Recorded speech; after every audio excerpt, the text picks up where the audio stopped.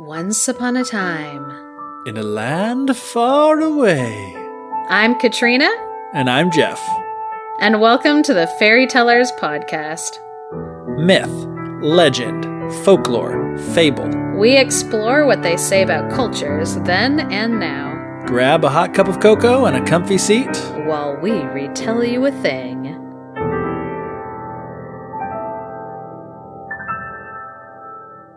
All right, welcome to a very special edition of the Fairy Tellers Podcast. Normally, we release on the first and third Friday of every month, but because we're falling so close to Halloween, we wanted to put out an episode a little early so we could really get you into that Halloween spirit. And, what could get you more into the spirit of Halloween than monsters? As everybody knows, you got your mummies, you got your ghosts, you got your werewolves and vampires. It's like, we didn't want to mess with any of those because it's like, that's so, I don't want to say played out, but played out. So we decided to come up with with a bunch of monsters from around the world that you probably haven't heard of before. So I don't know about you, Katrina, but I had a really good time researching all these monsters because even though we only picked basically one or two from each region or continent or whatever, there were so many other just completely insane monsters from around the world that I heard about that it was really hard to narrow it down just to this list.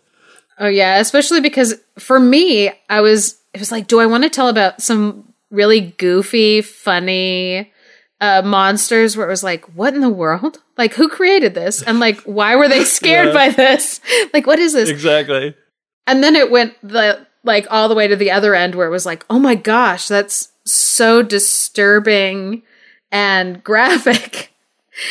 And so it's monsters and creatures, they're all over the place in how terrifying they are and what is terrifying about them. Yeah, and it's also interesting too about going along. And again, there's not much of a theme to this one besides being monsters from around the world, but how in different places throughout the world, there's kind of really common themes for types of monsters. Water monsters are a big one, and we kind of talk about some of that today, but just those themes. And it's I've got the list of potential episodes has grown by 20 because there's so many different topics that we can talk about. Japanese monsters, that deserves its own episode because they have some of the most insane, weird monsters I've ever heard of. One is a sandal with arms and legs and an eye that basically what it does is just runs around the house screaming at you at night. Oh my gosh. And that's that terrifying monster. And there's a bunch of others like that. The first thing that I thought about was do you know who would find that the most terrifying? Is any little Hispanic child who has ever been hit with a sandal by one of their, I just remember watching Coco, and my friends were when that grandma took off her sandal to throw at that dog, they're that's the realest thing I've ever seen. That is the most grandma. Yes. My wife's cousin tells a bunch of stories about that too. It's oh my gosh, yeah, that's it seems funny to me, but that is actually terrifying. It's things like this in humanity that, they bind us together. They make us realize we're all human. We're all getting hit by our parents. We all get beaten. Facts if there's of one, life. It's just the human predicament. All right. So that said, this first one that Katrina's going to talk about might be one of the few that you may have, you're most likely to have heard of it. We wanted to keep it close to home. We're going to start right here at our home in North America, and Katrina's going to tell us about this fascinating North American monster. Awesome. So this one people might have heard of. It's called the Wendigo. And there's actually a bunch of different names because throughout the North American continent, especially around the Great Lakes region, so even up into Canada, because we're talking about the whole continent, North America. So up into Canada and the indigenous groups in some of those northern United States, a lot of them had a Wendigo. Most of them had a different word for it. And even some of them had different ideas of what it did or what created a Wendigo. But inside of these cold, harsh winters in these regions, they created this folklore about this creature called a Wendigo and what it is, how like one gets created, is by eating human flesh. If a human being in the cold of winter starts thinking, I'm so hungry, I could eat a person, their heart starts to slowly turn to ice. And then when they act on that impulse of eating another person, they get turned into this like tall, super strong creature that's said to look like gray and emaciated. So it looks like it's permanently always hungry. A lot of depictions now, if you like Google images of like a Wendigo, you'll see that it's a creature that has a head with horns on it. But that is that's not in any of the indigenous myths about Wendigos. Interesting. Absolutely not. There was a movie that was made called Wendigo, and that guy, he put antlers on his monster, and that, for whatever reason, that image of this like emaciated tall thing with like the antlers, like that was an image that really, I guess, resonated with people. It terrified them in whatever way, and it stuck with them. But that is not what indigenous people think that Wendigos were. And they believed strongly in Wendigos, but they also thought that like there were some groups that believed that Wendigos could disguise themselves or look like regular people. Mm-hmm. And so they would have people in their tribes, in their groups, who would be designated Wendigo hunters, people who could tell who was like a Wendigo. And if they believed that there was people, or if they found out that there were people who were eating human flesh, they were allowed to kill them. Because, and not eat them, burn them. They would like burn them up. Yeah, like they would kill them. No eating a Wendigo. It's not okay. So I think what's fascinating about, because I told Geoff, I was like, oh yeah, I definitely would want to talk about Wendigos because cannibalism. Oh yeah. It's a topic that for whatever reason, it's wrong to say like, oh, it intrigues me. But I've always wanted to taste the taste of human flesh. But there are stories like throughout human history and even like recent history of like when people have gotten so desperate, like the Donner Party. Yeah. When people have gotten so desperate in the cold, there's nothing else and they're going to die, and they do kind of a societal, unthinkable crime of eating another human being. Yeah. And I think the reason, and I'm not the only person who thinks this, that the reason why Wendigos were created, especially in those northern cold regions, was as kind of this story about like what can happen to a person when they are desperate, but they're so desperate that they would do something to harm somebody in their society. That they're so desperate that they'd be willing. Yeah, any other. It's like time. they become something else. They become a monster that's not them because they're just driven to this desperation by hunger. Yeah, and that's really interesting. Yeah, because I mean, we've seen even like in modern times that it's a desperation that we naturally kind of get to in those extreme situations. Yeah. Where you start thinking, and this is, another kind of like mental thing that like humans do where, we look at other animals and we're like, obviously you're meat.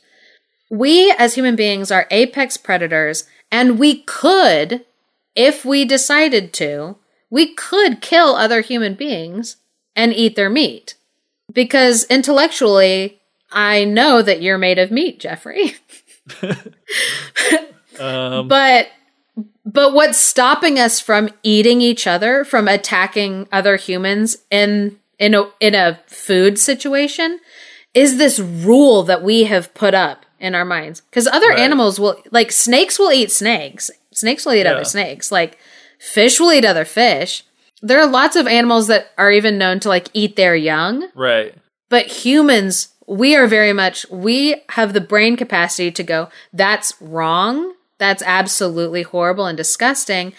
And so it makes sense that if somebody has seen people get into that desperate situation, that they're willing to eat other people, that they would be like, hey, you know what? We need to start warning other people about the dangers of becoming a monster like that. Yeah, that is really interesting. Like, you bring up other animals will eat, their own kind, but we have the ability to think. And like you said, not only is it wrong, but we also kind of can know, that's kind of counterproductive to the perpetuation of our species. If we're like just eating our own children, or we're like, this is a hard winter. Sorry, Junior. Because we do kill and eat creatures that are way bigger than us. Yeah, we do. You know what I mean? Like, and they're delicious. Sorry for any fans who are vegetarians. There will be discussion of eating people in this episode. Squeamish, please turn away. But that said, do you remember content warning? We've talked about this before, and do you remember our pact that we have? Mm-hmm. Absolutely. We're allowed to eat if in a time of desperation like that, if one of us dies naturally, and this is among kind of our friend group that we might be in this sort of survival situation, we have given permission for our friends to eat us.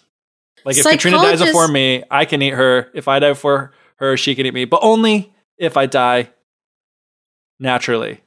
Yeah. You can't kill me. If you do, I'm going to haunt the crap out of you. So, 2 things on that. The reason why we have that pact, I don't want people to think we're crazy.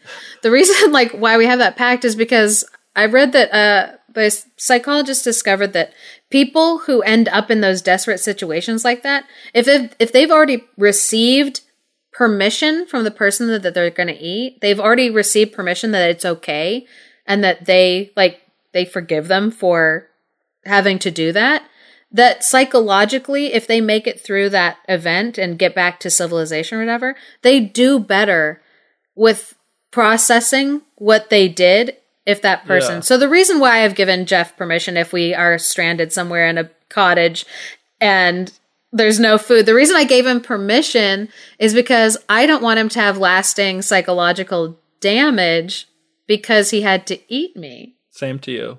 But we're not going to murder each other. Hopefully. Right? That was part of the agreement. No murder allowed. Okay. Great. I was just double checking. I'm glad that we confirmed that. It's important to reaffirm these things as, time passes. See what's changed. Yeah. What's interesting, I'm constantly reading books. There's a book called From Here to Eternity, and it's by Caitlin Doughty. Yeah, she's got a great YouTube channel, the Ask a Mortician. Yes. I love that channel. She was looking at different death practices around the world. I'm trying to remember what country it was, but there are groups that when a member of their society dies, after they've died, they don't eat them for sustenance or out of desperation, but they will eat parts of the person's body so that that person will always be part of their tribe. Yeah. And so it's interesting how cannibalism can be viewed in different ways, in different contexts. It's like you're saying, it totally is just the societal rules around, and I can 100% see how that's a really sweet, could be a very meaningful kind of idea. It's something that goes way against my culture and the things that I grew up, but I can totally see how that would be something. I can see the beauty in that, even though it's something that, like you said, we live in a place where if you eat another person, you're becoming a Wendigo, a monster, or whatever, kind of Yeah. And that is how people, Jeffrey Dahmer, even though, he didn't physically change into a Wendigo, we all recognize that he's a monster. Oh, yeah. It's no, you literally, in the eyes of everybody, are now a monster. But I feel like the most scary monsters on this planet are human beings. 100% agreed. As I stare at the person who said that they wanted basically to eat me. I said, yeah, I did. But I guess I'm not allowed to actually do anything proactive to get you to a point where I can eat you. Just lie in wait. Yeah. For your opportunity. It's just a waiting game. All right. On our journey, we move from North America, going a little to our south, to South America and Central America. I've got a 2-for-1 here with 2 different stories, but they're sort of related. So I'll kind of tell them both and we can talk about them.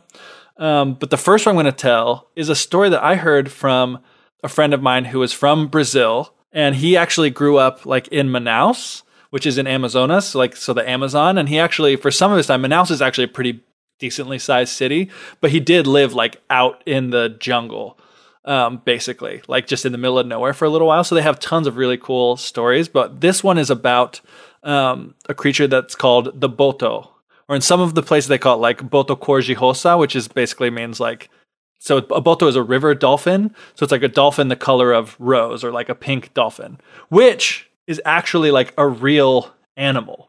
So there's a real animal called the Amazon river dolphin, and sometimes they call them pink river dolphins because the color of their skin is pink, which, quick zoological tangent, when they're born, they're actually like gray, completely gray, like we would imagine other dolphins.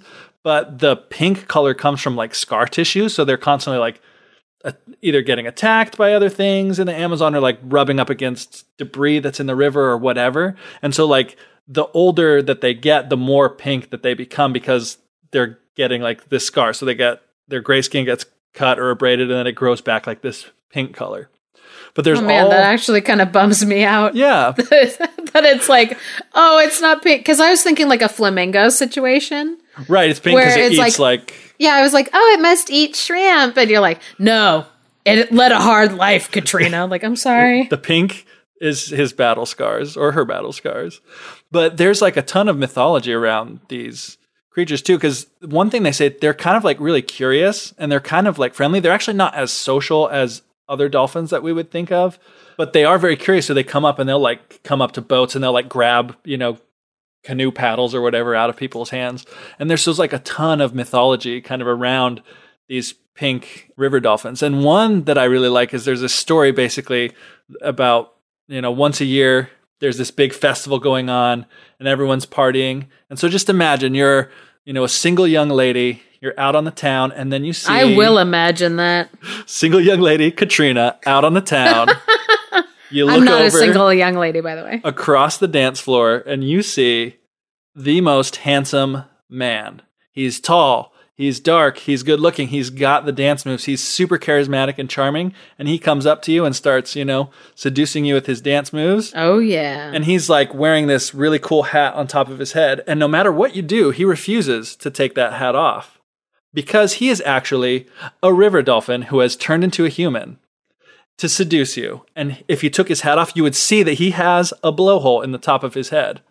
This makes so much sense now that I'm thinking back on my clubbing days. All the guys like wearing these like crappy fedoras, and they're like, no, leave my hat, it's cool. I'm like, oh, river dolphin. They're trying to conceal their blowhole from you. So what'll happen is, this guy, he'll get in your good favor. He'll seduce you. You'll go home. Things will happen. And then the next thing you know, he's running out. And usually what will happen is someone will catch him after, the morning after, and they'll chase him out. Maybe the girl's father or somebody who wasn't so happy that some guy was trying to seduce his daughter. And he's like running away, and they'll shoot him as he's running back towards the river, and he'll dive back into the river. And then the next thing you know, there's a river dolphin showing up that has a gunshot in the same spot that this guy did, because it was actually this river monster in disguise the whole time. Bad news, though, for that young lady. He left you with a present because you are now pregnant with his baby. And in 9 months' time, you're going to give birth to the child of a dolphin. Which, there's so many really fascinating things about this. And there's so much more like mythology besides kind of this one little story about the river dolphins. Yeah. But as we talked about with the Wendigo, this is kind of a story that's meant to instill social values. It's basically to warn, well, there's so many ways to look at it, but it's like warn people about, one night stands, premarital sex, all that kind of a thing. Be like, these men that are trying to seduce you are just monsters. And it's like kind of a sad thing, but it's also something that's been used to explain like really horrible things like rape and stuff, obviously. But then there's like kids who are like born out of wedlock, and they'll literally call them like the son of the boto or like the daughter of the boto, which means it's kind of become this term to just for like a kid that's like born out of wedlock. Yeah. there's so many situations that come because they do talk about like there's a situation like there where it was a consensual thing where he like seduces her and they are having a good time together, but it just turns out that he's a river monster. But they also talk about sometimes they'll come in and like attack you in the night. And there's also one that ties into other mythologies where, you know, they have these stories about instead of like seducing you at a party or whatever, he'll drag you down into the river and then you'll never be seen from again because he's taking you into the river with him to be his bride. Kind of a siren situation. Exactly. And interestingly enough, there are stories about like these ones that we've talked about are mostly male, but there are female Boto as well. And there's not as many stories about them, but they do talk about like, you know, they do kind of seduce you, same thing, like drag you down to the bottom of the Amazon and all sorts of stuff like that. But I thought it was like a really interesting creature. But what's interesting to me, like about what that idea of like something turning into a man and then hooking up with women is like, that sounds so much like Greek mythology to me of like Zeus. Zeus was always doing this where he was like coming down, turning himself into like something else. But sometimes he would be like an animal seducing a human woman. And sometimes, yeah, he'd just be like, we're going, yeah. No, I think he would always turn into like an animal though. So it was like flip-flop like the other way. And then the woman would end up having a baby, but it would be like a weird baby, like I don't think the Minotaur. I can't remember if the Minotaur was like who made that one. But yeah, it would always be some new figure that was like half one thing and like half a different thing. And so that story reminds me of kind of like that. The same situation. Like that same kind of Greek mythology situation of a kind of a supernatural creature like tricking somebody into hooking up. Yeah. And speaking of, there's another one that was related. There's one from a little further north in Central America. I believe it's in Guatemala. There is a creature called El Sombreron, which my Spanish pronunciation is probably not that great. Don't at me, please. But so he's kind of a similar thing in that he is a seducer of young women. But the difference is, you know how I described the Boto in human form, which, by the way, they don't believe that all of those pink river dolphins are like this creature. There are just certain ones that are like the Boto Encantado that they call them. And it's like those are the ones that are like they're special and they're like the enchanted kind of magical creature. So before when I described the Boto in human form, he's like tall, dark, handsome, super good looking. El Sombreron is kind of the opposite. He's like this ugly, short man. He also wears a really cool hat, but he has a big silver guitar that he'll play. And he like sings songs to try to seduce young women. And this guy, El Sombreron, is obsessed with like hair. He loves like braiding hair. So he's very attracted to like women with really long, beautiful flowing hair because he wants to braid it. And it says like he even likes to braid the like tails and manes of horses. And so that sometimes he'll like braid a bunch of like horse tails together like outside of your house. And that's one of the ways you'll know that like, oh, Sombreron is like coming to try to seduce you. And apparently you go outside and your horse has like a bunch of braids. Like, well, they're like braided. There's like 3 horses like braided together into a horsey centipede or whatever. That'd be a horrible prank. Those poor horses. I know. Oh man, I can only imagine. And the other thing about him too is he apparently makes a lot of noise when he walks, and he has like a big belt, so he's kind of like a cowboy kind of a guy. But he'll like come at night and he'll play his guitar, and it'll like totally enchant and seduce this person kind of through magic. And then like the woman becomes like obsessed with him. And it even says like, there's one specific story that they talk about. Apparently there was a girl named Susanna and he did this too. And it's like when she saw him outside playing his guitar, she was under his spell, and like she stopped being able to eat. Like whenever they would bring food to her, all of her food, at least in her mind, like it was contaminated with dirt, and she couldn't sleep anymore because she could just always hear him singing to her from the street. And her parents were like, oh my gosh, we got to do something about this. So the only way that they could break the spell was they had to cut off all of her hair, and then they would take her to a church and have like a priest pray for her and like anoint her with holy water and all this stuff. Yeah. So that she would be like broken of this spell. Which I thought was really interesting. I like the image of the character, like this guy in like a big hat and a big guitar. But it's another one that's kind of like that same instilling of these social values of, be wary of men that are trying to seduce you and take you away from like your family and things like that. That is just such a weird kink. Please let me braid your hair. He's like it's just super ugly guy. He's like, I'll play you music if you let me braid your hair. And it's like, what? These are some weird guys at the club tonight. That's what I'm getting out of this. And just like highly relatable. It is. Because like as a woman, we've all met that weirdo like at a party that we're like, no, I'm not taking you home with me. And then he busts out his guitar. And you still don't want to take him home with you, but like it's college all over again. All right. Well, I think it's time to hop on a boat from, I don't know, Guatemala, then down to Panama, boom, hop over and sail across the sea to Europe. Awesome. And I guess we might have to get on a train because I think we're going to Russia. We are. We're going to Russia and not one of the city parts of Russia. We're going out into the cold. And we're going to talk about the Rusalki or Rusakla. There are so many different spellings for this, so I'm 100% sure that I'm wrong. I'm going to say Rusalki because that's the one that I see the most in actual like books. So again, don't at us with your anger. We know we're wrong. So the Rusalki is a female like water nymph. And different regions of Russia, again, kind of have their different ideas of what all being a Rusalki like entails. Because some people believe that like in the wet season, there are these water spirits that are like half fish, half human, and kind of like the growing time, like the spring, they have just the body of women and they dance together all over like the meadows. And then when the land is like dry, they can turn into like horses. So different regions have a different idea of like what these Rusalki are, but they're all agreed that when people see them, what they see is just this like beautiful woman. She has like clear, like translucent skin, but they believe.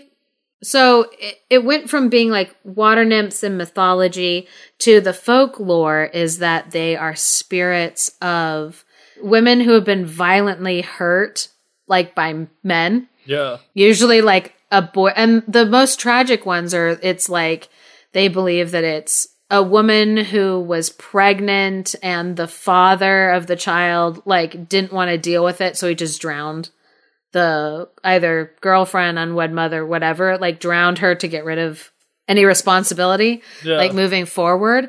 And so since these spirits are women who have had violence enacted on them, now what they try to do is to lure men like into the woods and get them near the water. And so they will sit on the side of like the water singing with their beautiful voices, and men will come into the woods and they'll see them looking all gorgeous by the water, and the women will kind of like tempt them into the water. And then when they get into the water, their hair, it says like their red hair tangles up the men's feet, and then they drag them down like into the water since they're like tangled up. Yeah. And so it's like, since these are women who have had violence enacted on them, they're like, oh, it's revenge time on all men.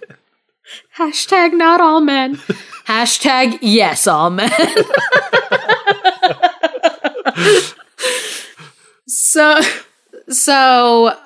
Yeah, this is kind of like another one of those like seductive monsters. Yeah. Like, you had some like male seducers, and now this is a female seductress that, is trying to harm wayward men that are walking like through the woods and stuff. So I wonder if this is like, is this a story that women tell to be like kind of like revenge fantasy fulfillment? Or is it a story that is like from the men's perspective of like, or maybe it's not either one of those things. There's obviously like, a third option that I'm not thinking of, but you know what I mean? Yeah. Like I'm trying to place like the context around what the story is and why it's told. Yeah. So what's interesting is that in a lot of folktale and fairy tale, you actually see like this theme a lot of women who have been wronged now going out and hurting men, or you'll see women who get captured and then are somehow able to kill their captor or whatever. Yeah. And there are a lot of people who believe that the reason why women would tell these stories is exactly what you said, is that women in the real world, we really do, like, especially in the time when like these stories were being written, they didn't have power. They didn't have hard power. They had like soft power where it was like they could seduce men.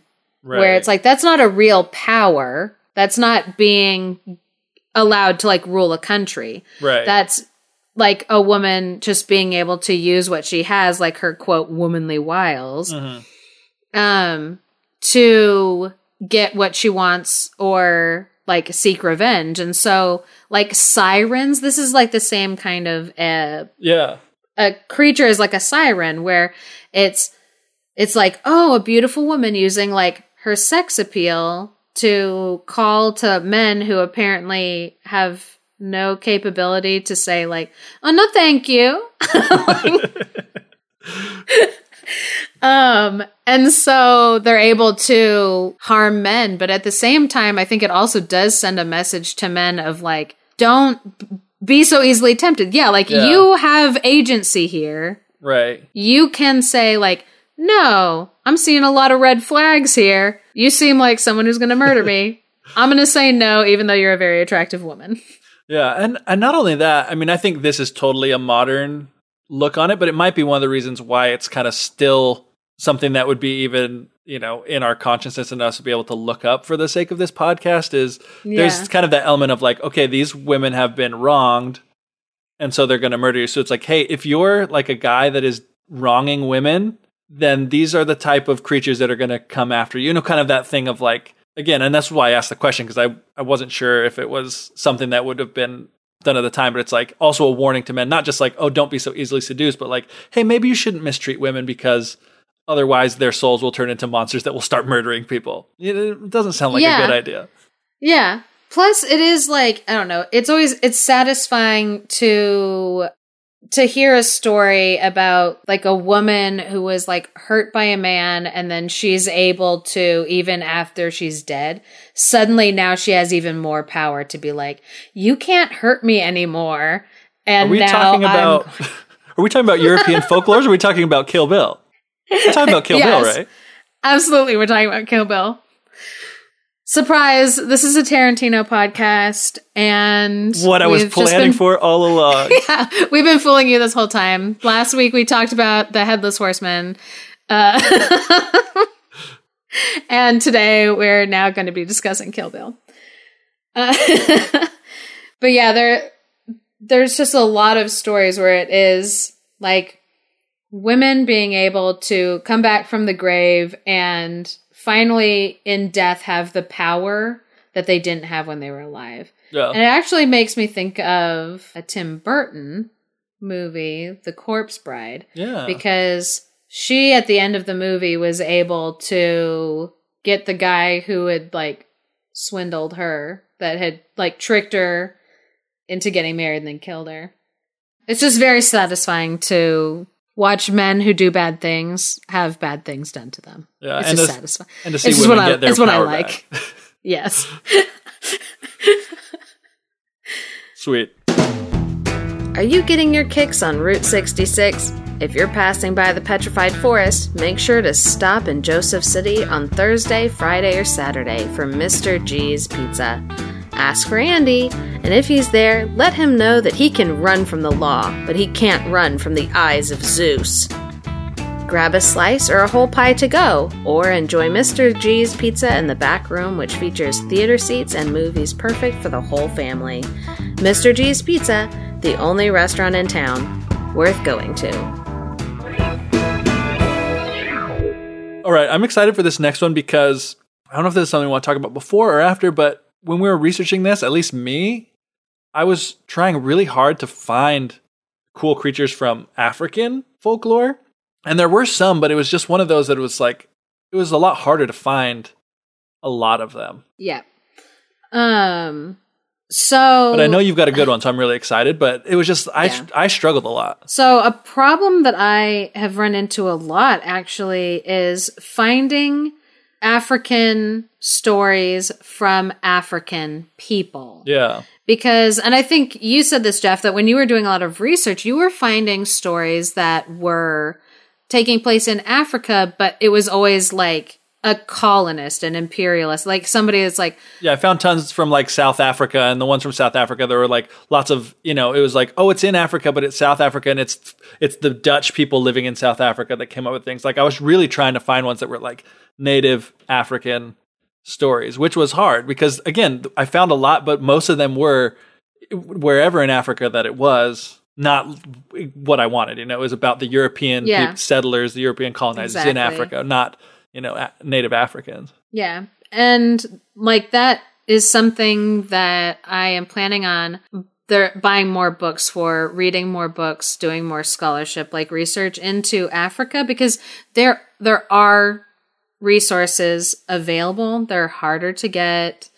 Yeah. These just like gaping holes of information. And I know that research is like being done and there are books being printed. And so as I read more of those books, we're definitely going to mention them on the podcast. We're definitely going to tell people what books we're reading and like where they are on Africa. So sweet. I look forward to it. Yeah, I'm like, all that to say, I found what seems to be a more modern urban legend, but still, within the scope of what we're talking about, even if it's like the stories aren't as old. Yeah.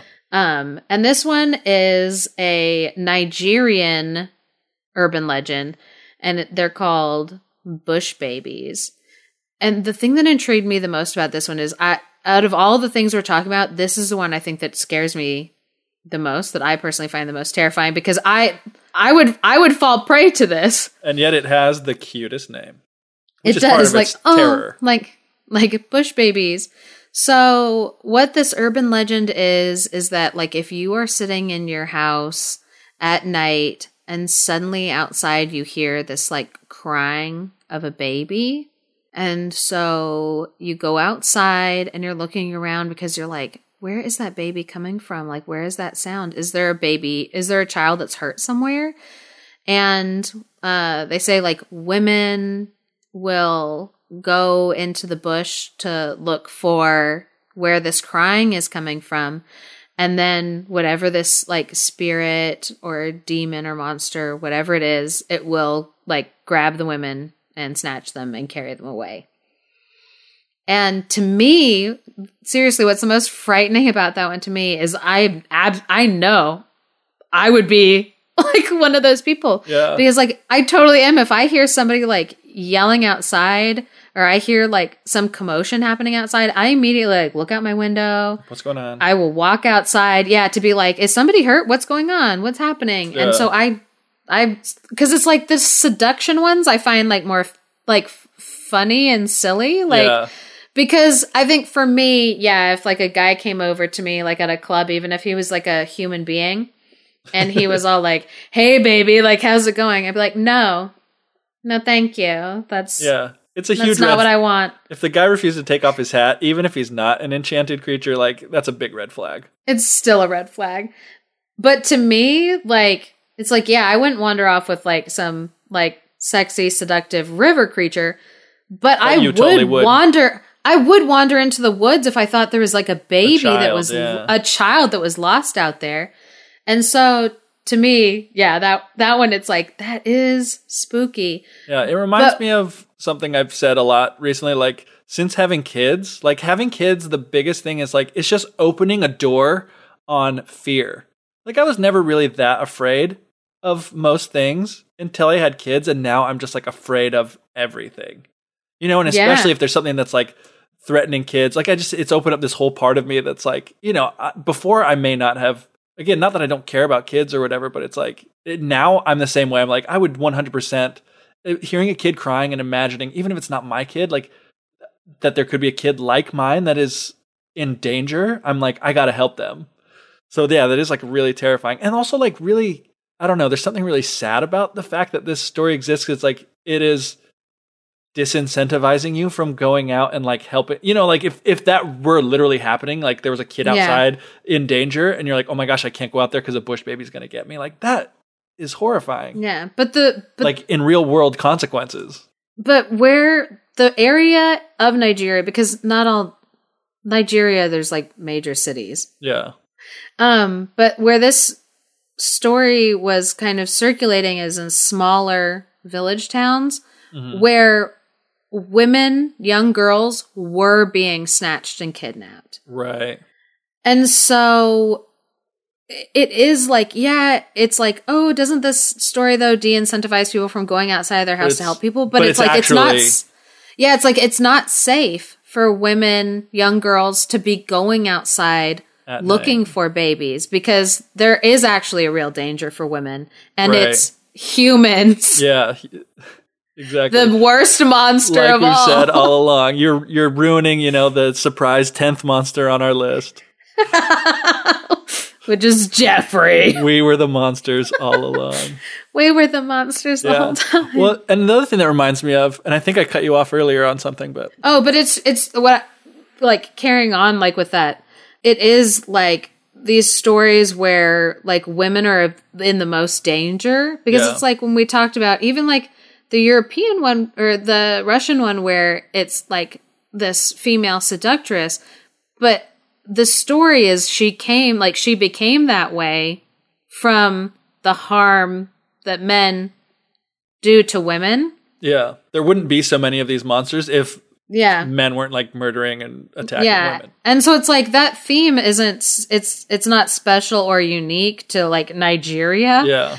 It's another one of those things where it's like, oh, it's the human experience, like where cultures throughout the world have stories that are to warn women to be safe, like be afraid of men. Yeah, to be safe, to like practice caution so that they can be safe from what's really out there, which is men. So I definitely want to stress that it's like, it's not just Nigeria that has these stories where it's like the purpose of them is to keep women safe. Yeah. Well, we've just talked about like 4 or 5 of them in a row. Yeah. Like, really, that's what's behind the last, like, 4 or 5 that we've done. Yeah. Basically, everyone so far except the Wendigo. is like, protect women. Which is an admirable goal. It also reminds me of, this is like a total tangent, but, like living in the mountains, like out west. Yeah. Talking about, they say that cougars make the sound, like, they can sound like crying babies. I don't know if they're intentionally doing it to, like, lure prey or what they're doing, but I've heard that. My aunt had, like... They had like these warnings like posted throughout their neighborhood because they live like right up near the mountains, and they were like, don't let your small dogs out at night or your dogs at all because there's like cougars that are prowling around. Yeah, and they were saying they could hear that sound. It sounded like babies crying outside, and it was just a cougar that had been snatching up people's dogs in the neighborhood. That's what I was walking around my parents' like gated community, and they live up in some mountains, and the demographic of that gated community, it's like mostly retirees. They're people who are, it's like 60 plus. Yeah. That's like the demographic in the neighborhood. When I went to walk my little dog, my dad was like, oh, because it was dark outside. And he was like, oh, Katrina, like, don't walk alone at night. And I was like, I don't think that there are any men in this gated community who are going to attack me. And he was like, oh, no, I wasn't talking about men. There are cougars that are like, there are mountain lions. I'm more at danger from walking in that community for all the cougars that are going to be coming after me. Oh, not that kind of cougar. Like, hi, Dad, if you're listening to the podcast. But, now we have the story. Now my fear of bush babies is going to keep me from getting eaten alive by a cougar, and I'm very appreciative of that. All right, Jeff, now you're going to take us into the Middle East. Yes. This one... to me, was the one that was the most terrifying.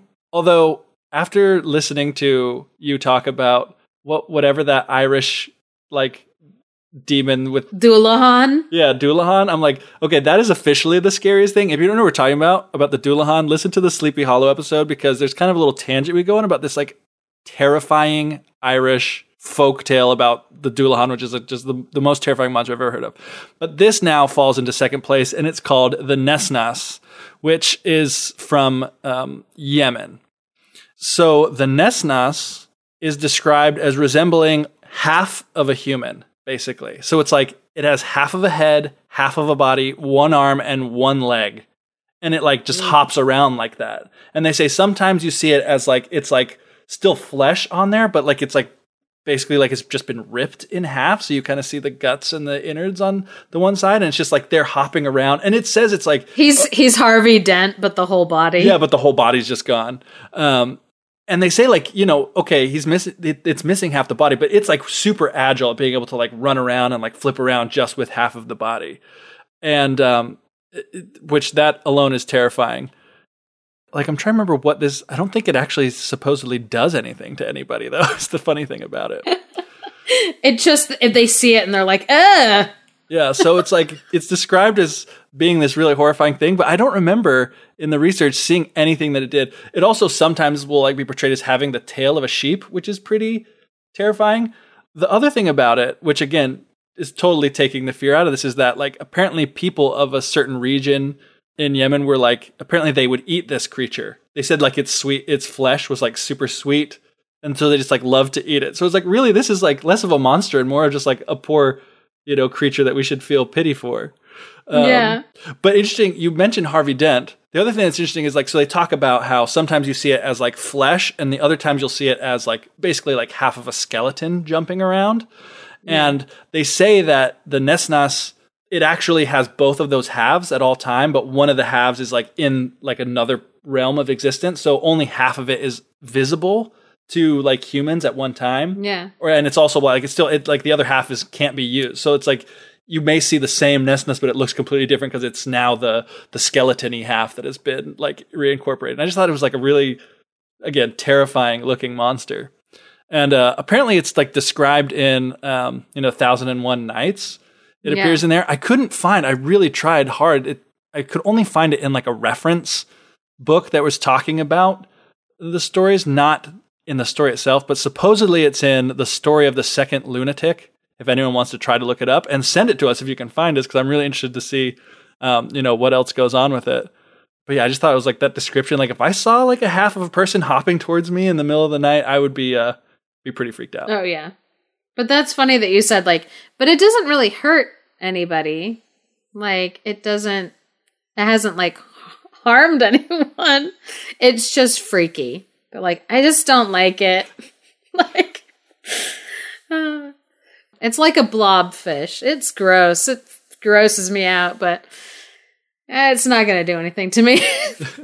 but you may want to attack it and eat it because apparently it's delicious. It's like, oh, it's kind of an anti-monster. It kind of reminds me of like a leprechaun where it's like, oh, you catch it, but instead of like a pot of gold, they're like, it's just yummy.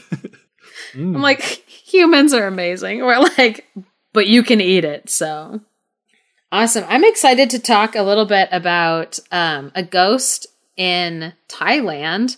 So for the listeners, I grew up in Thailand. I lived there for 12 years while I was a kid growing up. So the most of, for the first 18 years of my life, 12 of it was spent in Thailand. And I always found Thailand had they have like just a really rich mythologies and religious stories where like Buddhism mixed with like the animism that was like believed there, and there's reincarnation and like levels of reincarnation. And so how all of that mixes together is like after you die, you can turn into some pretty terrifying things. I know most people seem to think that, and this is how it is in some religions where they're like, oh, if you get reincarnated into another living thing. And so you could be like an animal. And there's definitely that, like in that like hierarchy of like things that you can be reborn into. But there's also things that you can be reborn into that are like a hungry ghost, which is like if you were a greedy person who was never satisfied, then like when you die, you get turned into this like creature that has this like long, thin neck and this like emaciated like chest, but this like big belly that needs to be filled. But you've got this like little proboscis mouth, long neck. So it's a ghost that's trying to like feed on things, but it can't eat quickly and it can never fill its belly. It can never be satisfied. It's kind of like how actually the Wendigo is like described, where it's like this like emaciated body and it can never be like satisfied. I was gonna say, we actually have those like hungry ghost mythological creatures in like American folklore as well. You know, like the ghost from Pac-Man. Oh my gosh. It is not that, Jeff. I was so fascinated for a second. I was like, you totally had me. I was like, I don't think I've heard of this. Oh my goodness, like tell me more. You see him everywhere. You get me every time, Jeff. You're always like, I've got a good one for you. I'm like, I'm so ready for this.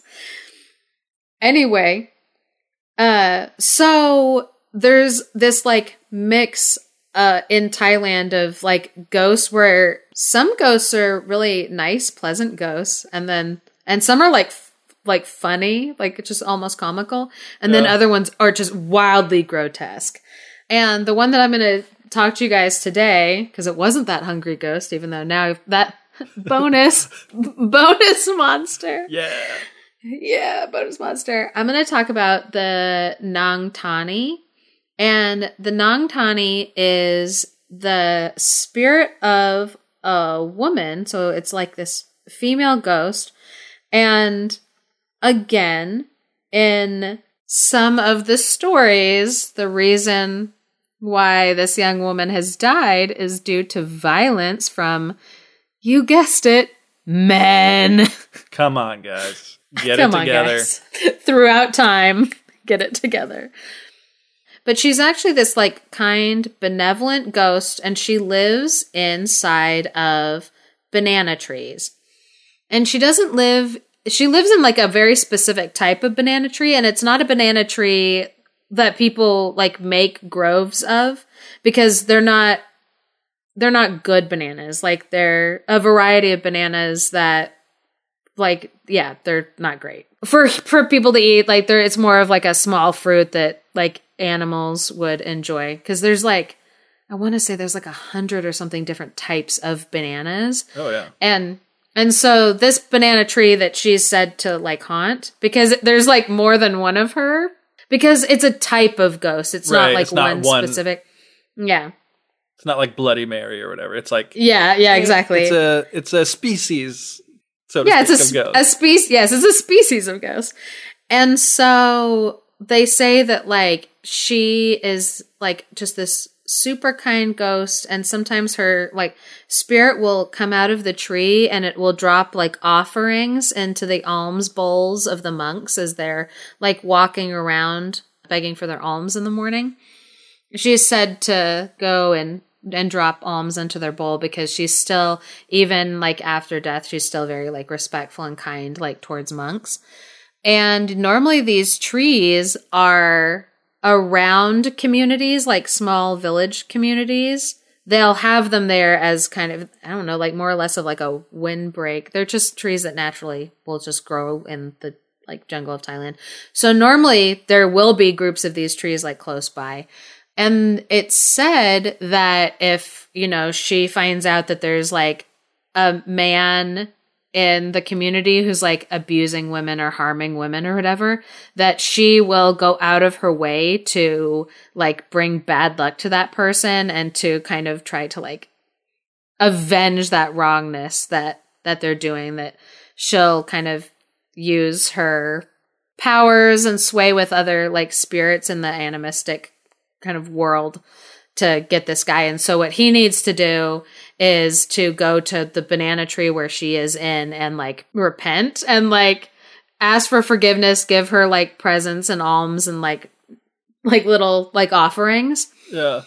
And he needs to like do better, or she's going to keep, you know, putting this like bad luck on him. All throughout Thailand, you will see trees that have different fabric wrapped around them. And the colors mean something, and also like the type of fabric means something, and that is to mark what spirits reside in that tree. Oh, interesting. Because there are lots of tree spirits or spirits that can reside in trees in Thai belief. And so I think it's, if they're marked in orange, that's like a holy tree, because orange is like the color of like the monks. Yeah. And so that one's like, it's a holy sacred tree and it can't be cut down.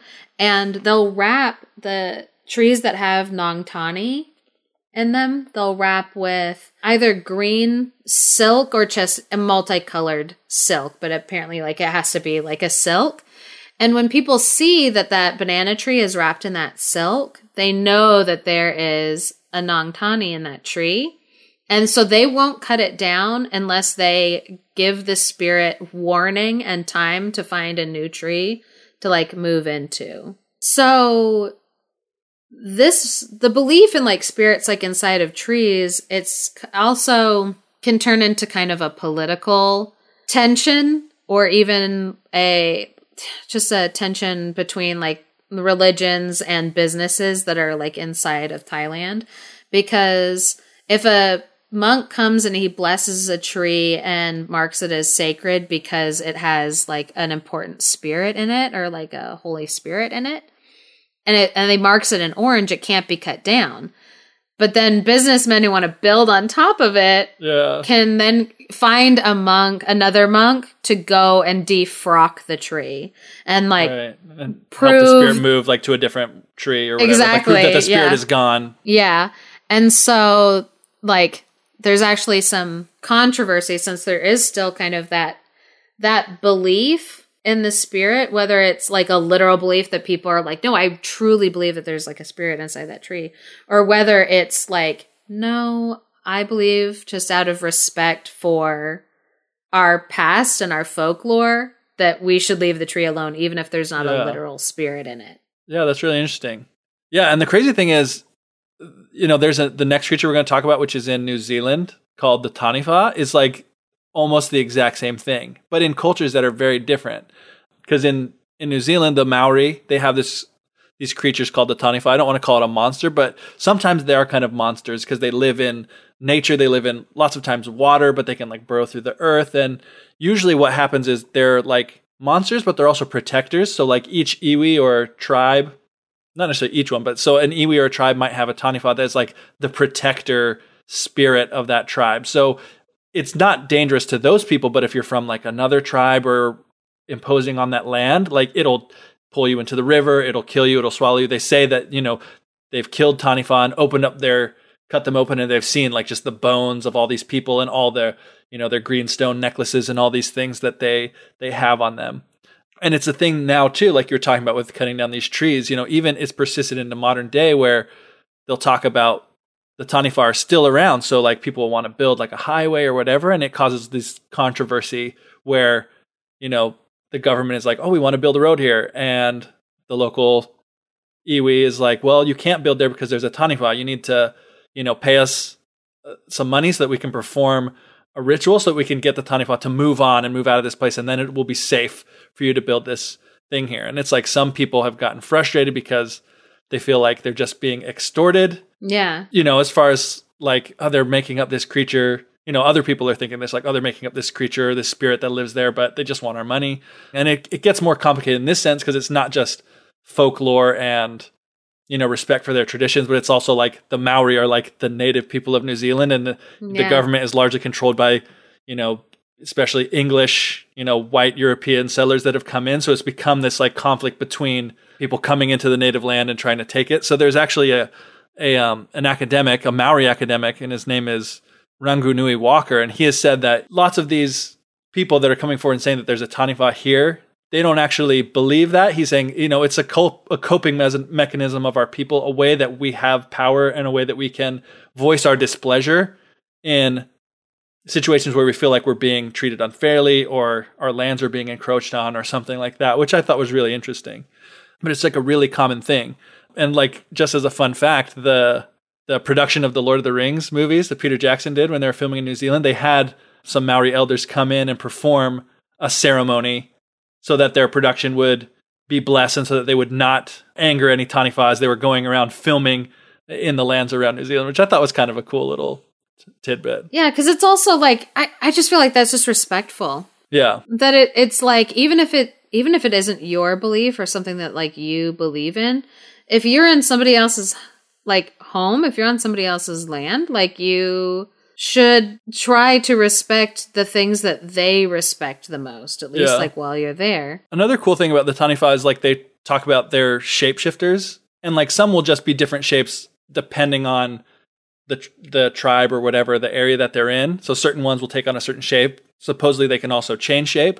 And the Maori have like these really cool carvings and, you know, art where they depict these Tanifa, and they're all sorts of different ones. And they're like really, really cool looking. So if you have a chance, you should definitely, you know, look them up, because there's so many different ones that you'd be like, oh, these are all the same creature, but they're shapeshifters. Yeah, exactly. It's really cool. That's awesome. Because it also reminds me of in Ireland, they believe in, I think it's fairies, it's the fae, that live inside of trees also.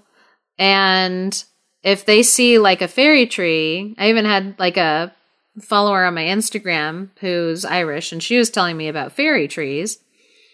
And everybody, even in modern day, like if they see a tree sitting by itself in the middle of a field and it's just this big tall tree, or not even tall, but just like an old tree, they're like, oh, that's a fairy tree.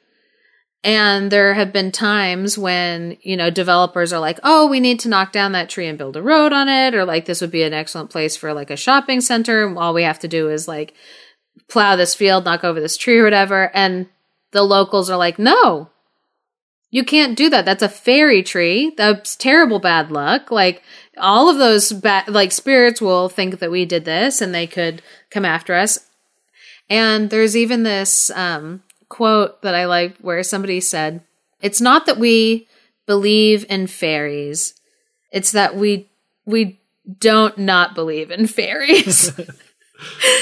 And it's like, I know, like I was talking to my sister about it, and I was like, I kind of have that feeling too. For 5 years of my life when I wasn't living in Thailand, I lived in Louisiana, and her and I are both like, I don't believe in voodoo, but I also am not going to mess around with voodoo because that's bad. Yeah, for like, why risk it?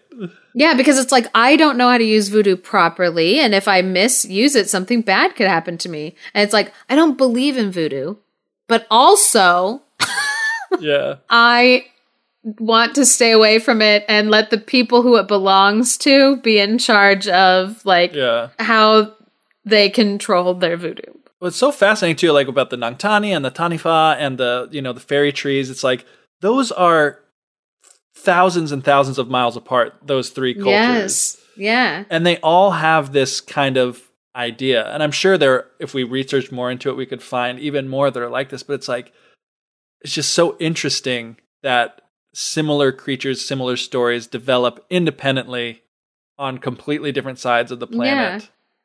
Yeah, and that it's not just Maori people that are like trying to both protect their land from overdevelopment, but also their culture and their heritage from like overdevelopment and being like plowed down.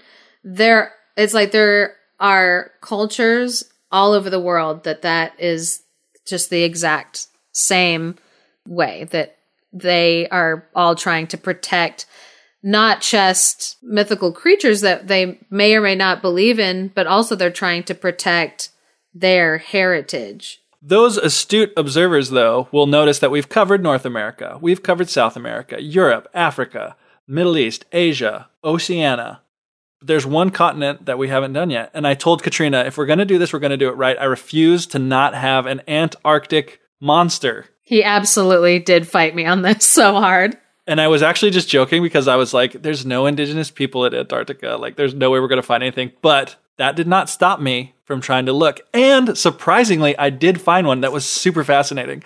And the thing that's so fascinating about this one is, like, you think of Antarctica, okay, who's there? So we've got, like, you know, I think of like researchers. There are some researchers that they talk about, like, you know, there's like a Wells Fargo ATM machine in like a, you know, like in a research station there, and they talk about like it's the most remote ATM machine anywhere in the world. Yeah. And so the thing that's really crazy about this one is it's like scientists and really like learned people that are citing these creatures. And so it's like, are they real? Are they not? Like, are these scientists being fooled? So the creatures that they're seeing are described as like these kind of short, fat, like flightless birds. And they've got these like wings that look more like flippers than actual wings. And they like lull you in with their like cute, cuddly appearance. But when they get in the water, they're like just ferocious. They can swim like 30 miles an hour and they like just devour everything in sight. And they're called the penguin? Penguin? The penguin. I've seen a penguin before. Just kidding, guys. But okay, that was a joke, but I really did accidentally find a real fake mythological creature from Antarctica. So the penguin was, you guessed it, another bonus one. You're like, I found another real fake animal. But I'm sure as soon as I started saying that there was like a fat flightless bird, everyone's like, oh, he's going to be making a stupid joke about a penguin. I just know it. They're like, he is a dad. Confirmed.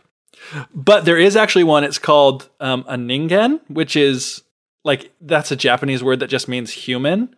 So, and again, this is like being seen by research vessels or whaling vessels from Japan that are traveling down to Antarctica, and they describe a creature. And again, this is not something that I made up. This is something that apparently is out there. You can kind of look it up. Not that the creature is out there, but the story is out there. And they say that it looks like this weird combination between like a human and a whale. It's just like a long human. It kind of has arms and legs and like a humanish face, sort of like a really terrifying mermaid, but it's like just pure white and horrifying. And they're saying like they see reports of these things, you know, swimming around and up to boats and things like that. And I just thought, you know, there's not much to that, except I thought it was fascinating that there really is, you know, even in Antarctica, where I was joking because there's no people that live there, like there's still some sort of creature associated with that part of the world. It's like we can't go anywhere in the world without thinking that there are monsters out there that are trying to kill us, eat us, do whatever unspeakable things to us. Yeah. And it is interesting to me that it's like, it's an ocean one. And Geoff and I talked about this before, like as we were finding things to research, and we were like, we could do an episode that's just sea monsters, that's entirely sea monsters, because that is a terrifying, unknown frontier that people are constantly around and in contact with. And so it makes sense. It's like things that we've never seen before are coming up from the bottom of, like, you know, the ocean floor, or especially around the Antarctic when they're still trying to discover what kind of life there is there that can survive in that harsh climate. Yeah. Because there are animals in besides penguins that are like in Antarctica or like under the ice shelves, hiding in that cold, freezing water. And so those creatures are still being discovered. And so it makes sense that people on ships would be seeing something that they're like, I've never seen this before. I don't know what this is. It's horrifying. It looks like it has the face of a person. Yeah. It makes sense to me that it would be an ocean one, that it would be something that's in the sea, because that seems to be just the most terrifying place on Earth. The ocean, where the real terror is. Agreed. You've been listening to the Fairy Tellers podcast. If you enjoyed what you listened to, please leave us a review and share with your friends. For more fairy tale content, head over to thefairytellers.wordpress.com for lighthearted retellings, or follow us on Instagram for daily fairy tale memes at @thefairy_tellers, or even join the conversation on our Facebook page. Special thanks to Andrew Forey for our music and Clarice Inch for our artwork. This episode contains additional music from Kevin MacLeod at Incompetech Music. Check him out at incompetech.com. May you have warm words on a cold evening, a full moon on a dark night, and a smooth road all the way to your door. An Irish blessing.